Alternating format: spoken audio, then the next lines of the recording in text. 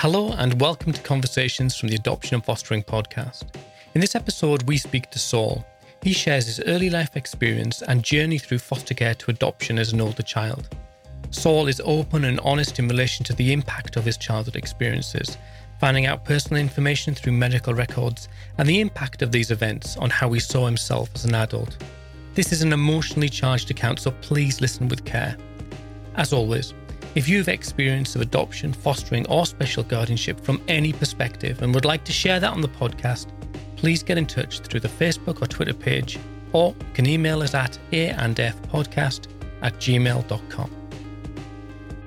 Hi Al, my name's Saul, and I've been kindly invited to your podcast as an ex-care leaver and adoptee from Birmingham in the UK. It's an absolute pleasure, but seriously, the pleasure is all ours. And what I'd love to know, I know a little bit about your story, and we've had a little chat, but I really don't know very much about you at all. So tell me, start wherever you want to start, and tell me whatever you want to tell me, really. Yeah, I suppose to start at right at the beginning. So I suppose the disclaimer is I don't know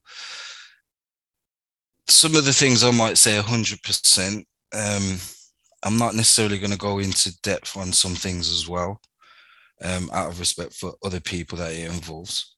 And I suppose it's just to kind of get an idea of where I come from in our community, and then of course hopefully I want to talk about orphan and my wants and dreams for that community, for that online community. So yeah, I was born in Birmingham, St. Elizabeth Hospital on the 5th of the 12th, 1985. I think I was born a couple of weeks premature. The story goes that I was taken off my mother from straight away. So there was a pre-awareness that the mother potentially can't look after the child or doesn't want the child. Just trying to make it so it makes sense.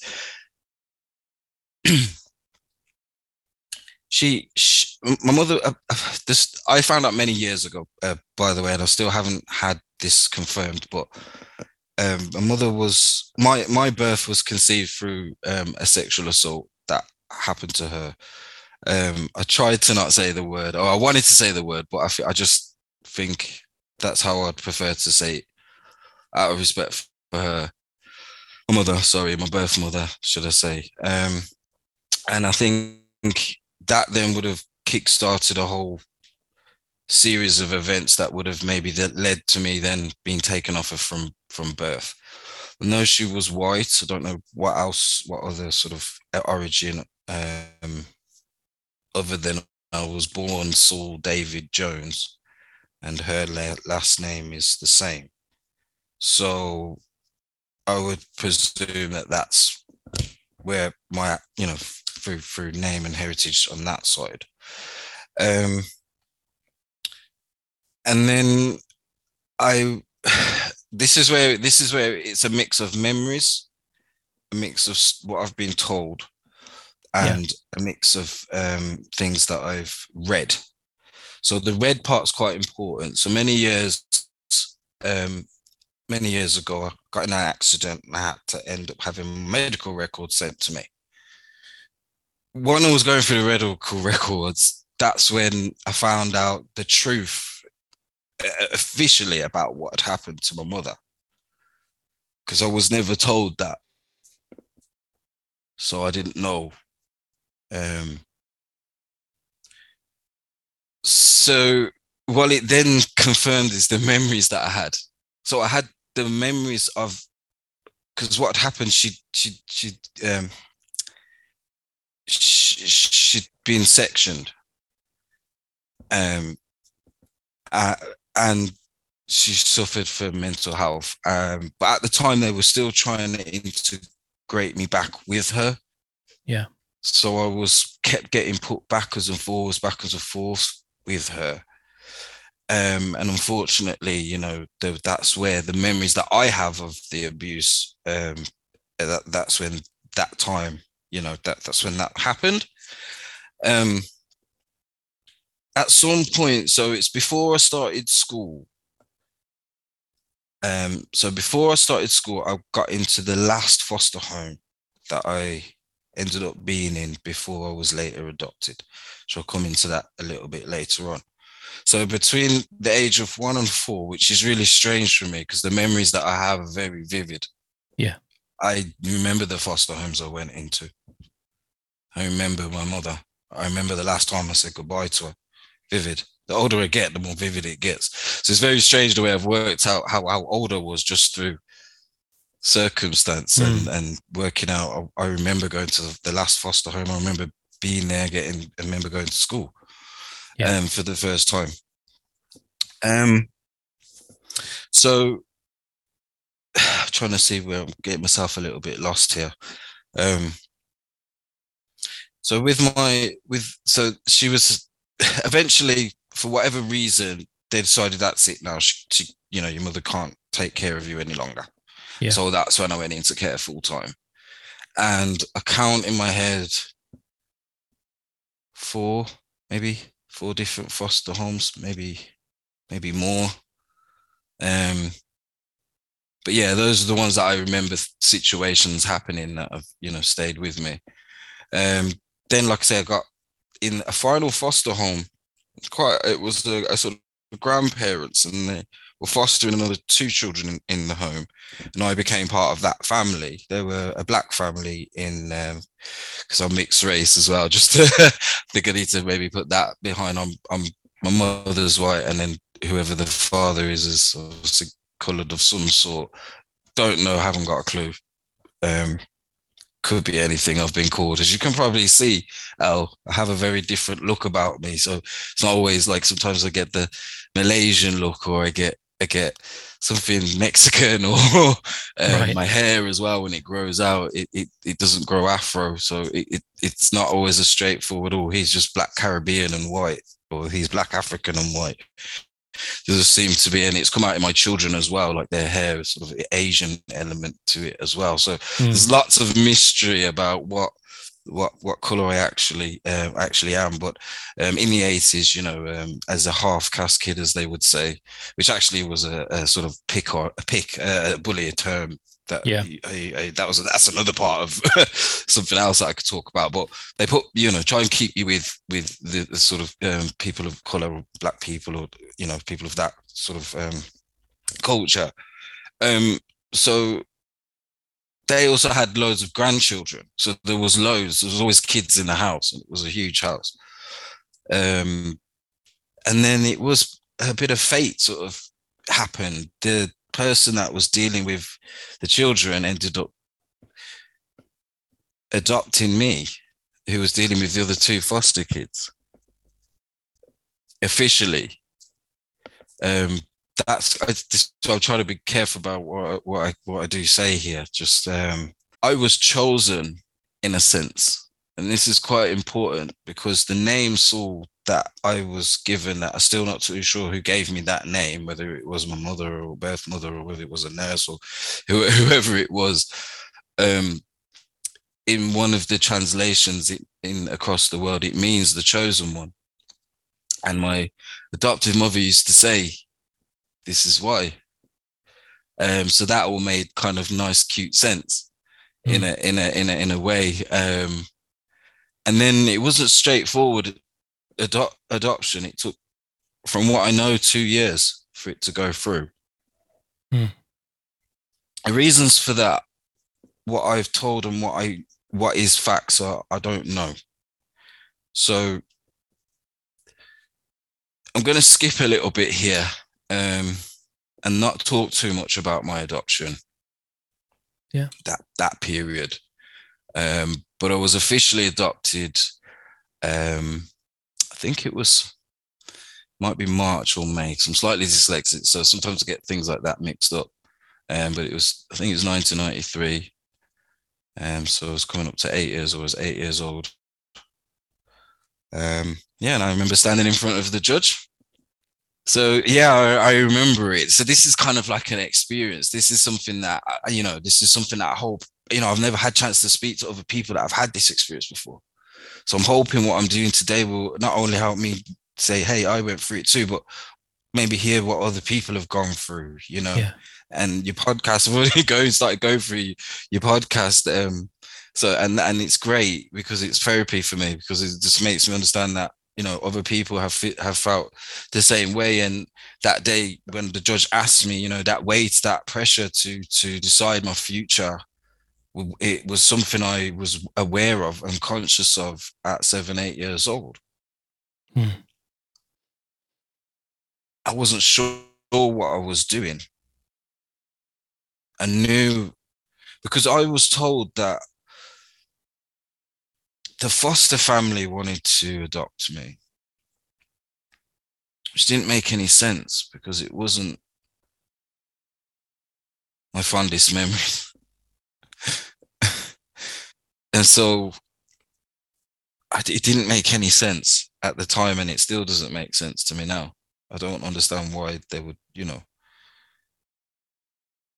So I didn't want to go back there at the time. That's what I was thinking in my head. I don't want to go back there. Yeah. And then it was like a completely different lifestyle. My parents were, at the time, my adopted parents, they were educated, cultured, careers. They took me away. I'd never been anywhere in my life as that. It's something that would be very common with a lot of people who didn't care. I got adopted and they took me to the Caribbean, into New York for a month for the first time at Christmas. On my birthday, it was like Christmas time in New York. I've never seen anything like it in my life. So, I had these experiences as like, yeah, I did want that, but, and this is where I have to be honest. I have to be honest because it nearly, it's really cost me not to be honest. I didn't know what I was doing and I wasn't happy. And I was not aware that I wasn't happy. I just didn't feel right. I didn't feel like it was the dream. Mm. I didn't feel like everything was going to be all hunky-dory. It looked like it. It looked like it. But inside, and I never knew. You wouldn't know. I just knew that it was almost like, okay, I'd rather choose this over that. Yeah. Sort of moving forward through the adoption. Lots of things happened. And I left home when I was 17. I dropped out of college after 3 months. And then that didn't go down well at all. Yeah, cut a long story short, I left home and I was on my own for have been on my own like that for the majority of the time. I did have a child, and when I was young, she's a certain age now, and I had her, when I was 2021, she was born. And then I tried to rekindle with my adoptive parents at that time. Yeah. The relationship that I was in was very, at the time, a difficult one. And it broke down quite dramatically. Something that I actually believed. This is a good point, a little side note.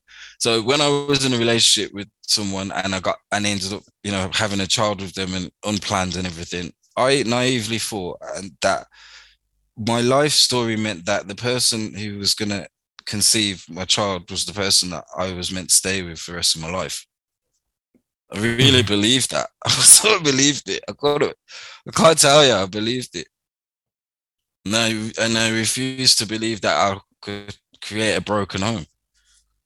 So I stuck it out as long as as anyone can.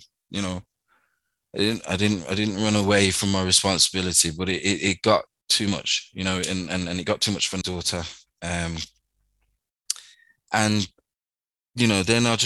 then it broke down my relationship with my adoptive parents as well at the same time. So then I ended up in one of many hostels that I've been in throughout the Midlands. I've probably been in all at some stage across the, at different points. And then, yeah, that's when I really was on my own then. And I couldn't see my child either. And I didn't have any support from my adoptive parents. And yeah, I was on my own at, very young, early 20s. Yeah, then I had another relationship, a good few years sort of before I had my second child, because she's 4-year difference now. That one was a lot better. So the relationship for a lot longer, almost 10 years. And it's sad because a lot of the reasons why I'm not with that person is because of the things that I've carried for my whole life.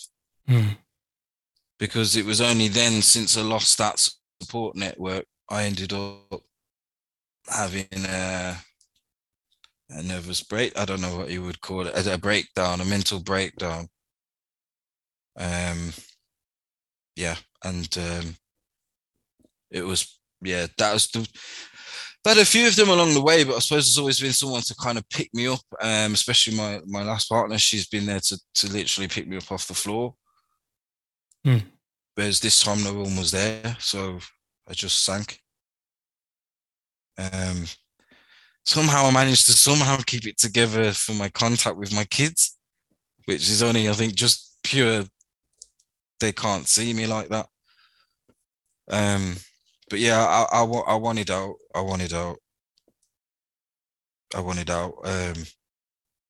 And that's just something I really do want to talk about, because that whole moment a few years ago now, I'm well into my 30s and this is happening. So it's like a realization I've carried all these problems from even before I was born.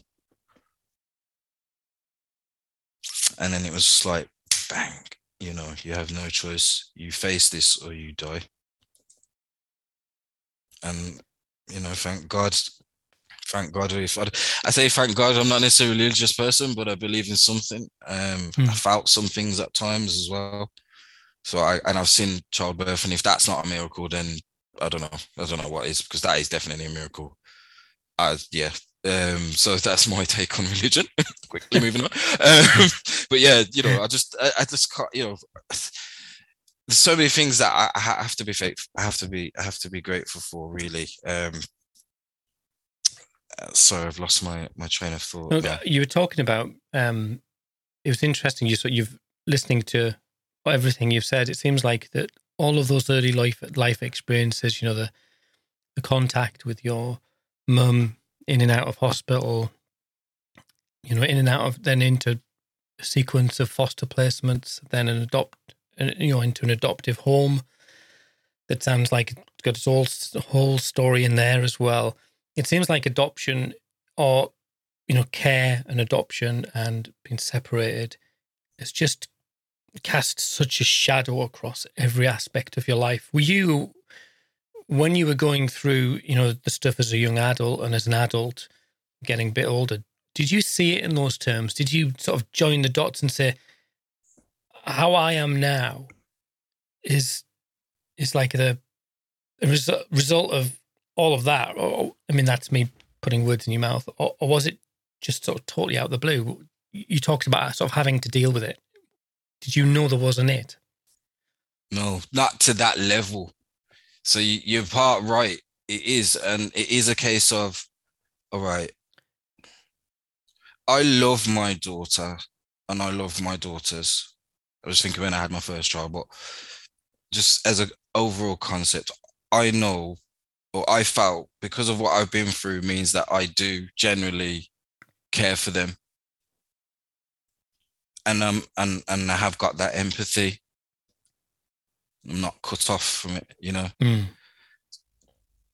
Even though inside I'm like, you might have already been like that anyway. I feel it's been hype. I did think at the time, yes, things like that are a result of that nurture versus nature argument. You know, am I really like that, or is that just because I've been treated, you know, differently as a child, so therefore it's made me want to be the opposite with my children? Yeah. So that's, some of those things are definitely irrelevant. I knew at the time, like certain things about me or my morals, so we say, were from my time being in care and being adopted. But it was the deep rooted issue, because up until I got my medical records, which, you know, I think my little one was young or just born, I didn't know that had happened to my mother. Right. So I carried a lot of guilt about being just alive. Always felt I was a problem because of what happened. Yeah. Because it never worked out for me. Yeah. And I never could understand why.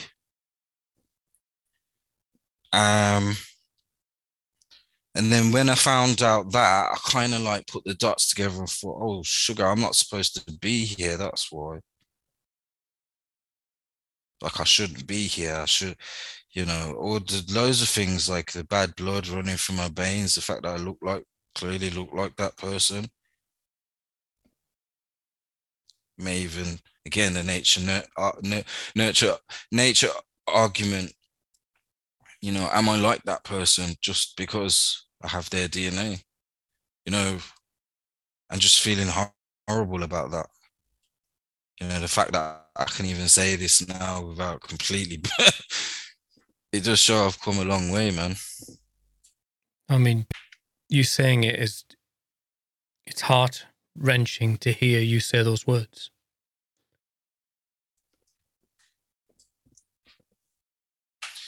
I think it's a blessing now, though, because now I do understand what it's like not to love yourself and the dangerous impact it has on your whole life.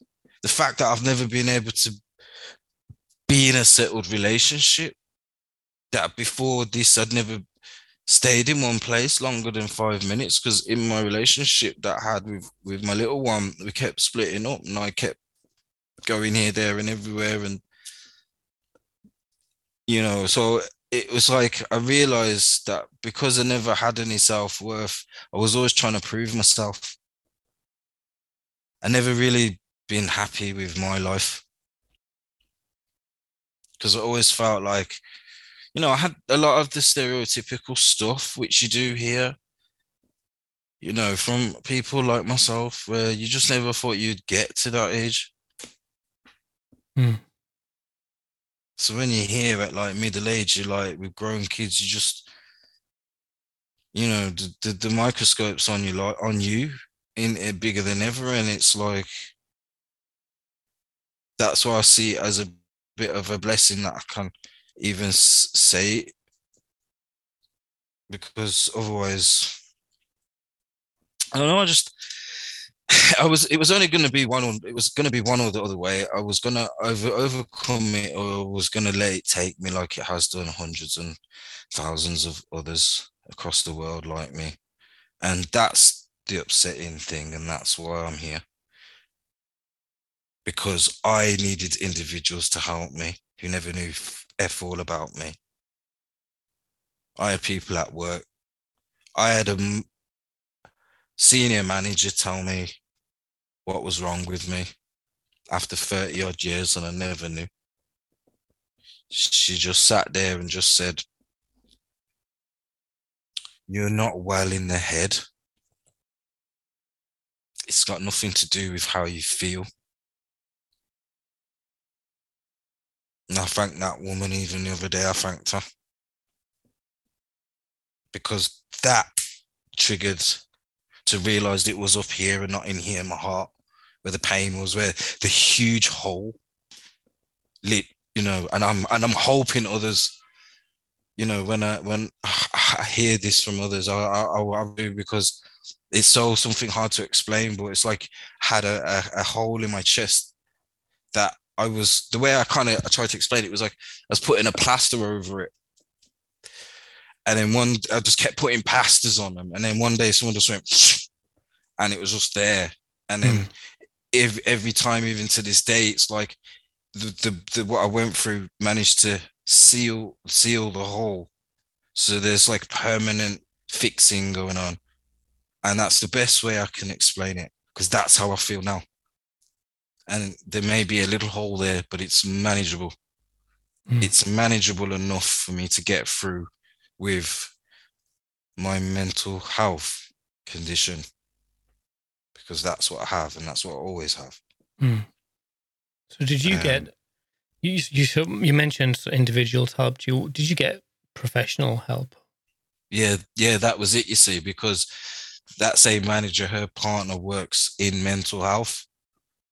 So I went to work some very, I tried, I had took time, and I just tried to go back to work, and I ended up having an episode at work, and that's when I couldn't hide it anymore. And then that's when they put me in touch with the people at work, the support network at work. And then from there, went to my doctor, which was really hard. Tell your doctor you're not feeling well in your head. Really, really difficult. But I managed to do that and got referred to local support. Few phone calls, some antidepressants. About 3 months. Good meditation. Real basic stuff like just hugging myself with the same love that I give my children, but to me. Doing stuff that I never even thought about. But it does work. It does work, because when I don't have someone to, so I'm quite a sensitive person anyway. I think this is the thing. Am I a sensitive person, or is it just because of what I've been through that makes me a sensitive person? I don't know. I'm still trying to figure that one out. I hope that it is that I am more of a sensitive person anyway, because I love animals, and I generally actually love people as well. I generally love people, and I generally have hope, and I feel like I'm very in tune with people and feelings, and I feel like I am. I mean, I'm probably not, but that's and I like that trait about me. I feel like it gives me strength where obviously weakness now, where I see strength in it now. And I do, because I feel like for me to do this and to bear all, it takes a lot of balls. Yeah, totally. Because I know that it's a story that's been inside you for a long time, and now this is the first time you've shared it, which is quite a place to share it. So the right place is the right place. Well, I'm sure other opinions are available, but yeah. I've Googled, I've seen you, I Googled you, and I saw you guys straight there at the top of the podcast for adoption and fostering. And I think that's all because of the hard work and the honesty, the integrity that you're putting into it. And also I've had experience with other people that aren't so eager, or it's not been as easy. Shall we say, to for them to see who I was about. You called me straight away, and you really wanted to know about my story, and it's been nothing but a pleasure already. And this is what I really thought, I was hoping would happen. I just never thought it would happen so soon. Right. I mean, why are you telling your story now? Because I'm sure you've told there's people around you who know your story. There's people who are supporting you know your story. So why? You set up Orphan. What's your hope and dream and plan? I think because, like you say, I don't. If I'm being brutally honest, the support's not there for me. That's where it came from. Orphan the concept of it came from me as a user of.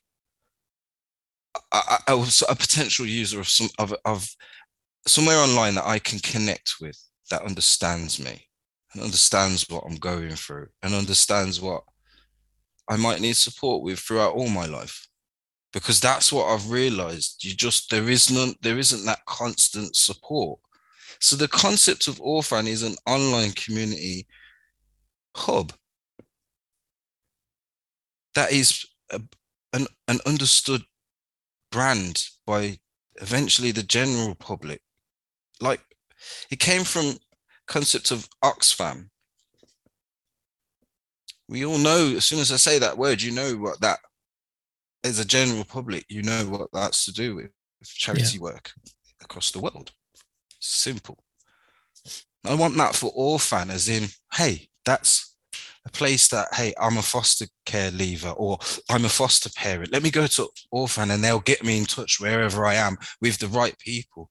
Or I can listen to a podcast from Al, or I can get involved with an online blog with, you know, some people that have managed to great connections with in Parliament, and people that can make a difference. I can hear their voices, and not for it to be, as the concept is, a family for all. It's a very simple concept, because that's what I want. I want to be able to type in Orphan when I'm not feeling too good and have someone there, not necessarily just a specific counselor. It might be quite informal because I'm feeling a bit lonely, or I've been triggered, and it's to do with my past specifically. So I want to be able to kind of go, okay, you can come here and I'm going to understand, or at least try to understand, or have the connection for somebody who will specifically understand those needs. And I've been inspired by so many movements that have happened recently, the LGBTQ movement, as especially the way they've been able to come together worldwide. And there is plenty out there for them in terms of hubs and online, forums, and they've got people in Parliament wearing badges, and I feel people in care or care leavers, and this goes for the people that are foster carers and adoptees too. You're a vulnerable group that is considered, in my opinion, less important than others. And that is where I have to say, no, why can't we have something like this? And why can't it be a community that we all come together with peace, love, and in a safe environment? And that's why I've only since like a week and a half ago, and the connections have been nothing but truly amazing, Al. Yeah. This is the tip of the iceberg for me at the moment, for sure. But the amount of interactions and messages and emails, and it's a blessing. It's more of a motivator than I ever needed in such a small time scale. So the dream is for Orphan in 5 to 10 years time that we could be even international. I've got a connection in Ghana who has an orphanage. She is really massive into trying to help her community in Ghana with their children, with the same issues that our children have, with less resource, with less awareness, with more stigma, with harsher conditions. And I couldn't believe it. We just, online is the power of it, which I know because I work in it. So it might be industry that I work in. It's just relating it to this specific target audience, and nothing but love and support. And I know eventually, who knows, I'll be going there as part of Orphan's charity efforts to help over there, bring awareness that, hey, there are other kids that feel the same and look the same as you even, and they live miles away. But the bottom line is they just want a family. And that's all we want. We just want family. I want a family. Even this day, I'm a co-parent. I don't have a partner. I have a cat. She's lovely. She's absolutely love her to death. My children, but I don't have a family, as it were. I will. Some good news is, after falling out with my adoptive parents, So I won't get into the reasons why, but it was good 14 years since I had any communication with them. This year, there has been.